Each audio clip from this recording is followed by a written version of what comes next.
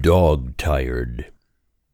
If she would come to me here, now the sunken swaths are glittering paths to the sun, and the swallows cut clear into the low sun.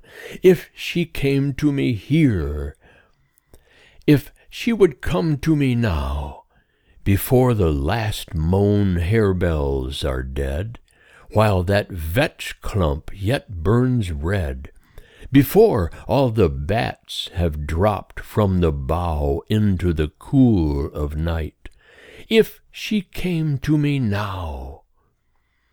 The horses are untackled, the chattering machine is still at last.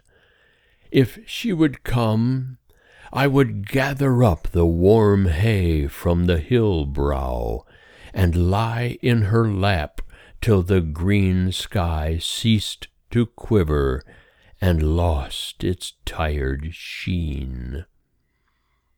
I should like to drop on the hay, with my head on her knee, and lie stone still, while she breathed quiet above me.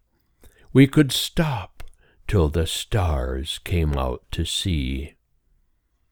I should like to lie still as if I was dead, but feeling her hand go stealing over my face and my hair until this ache was shed.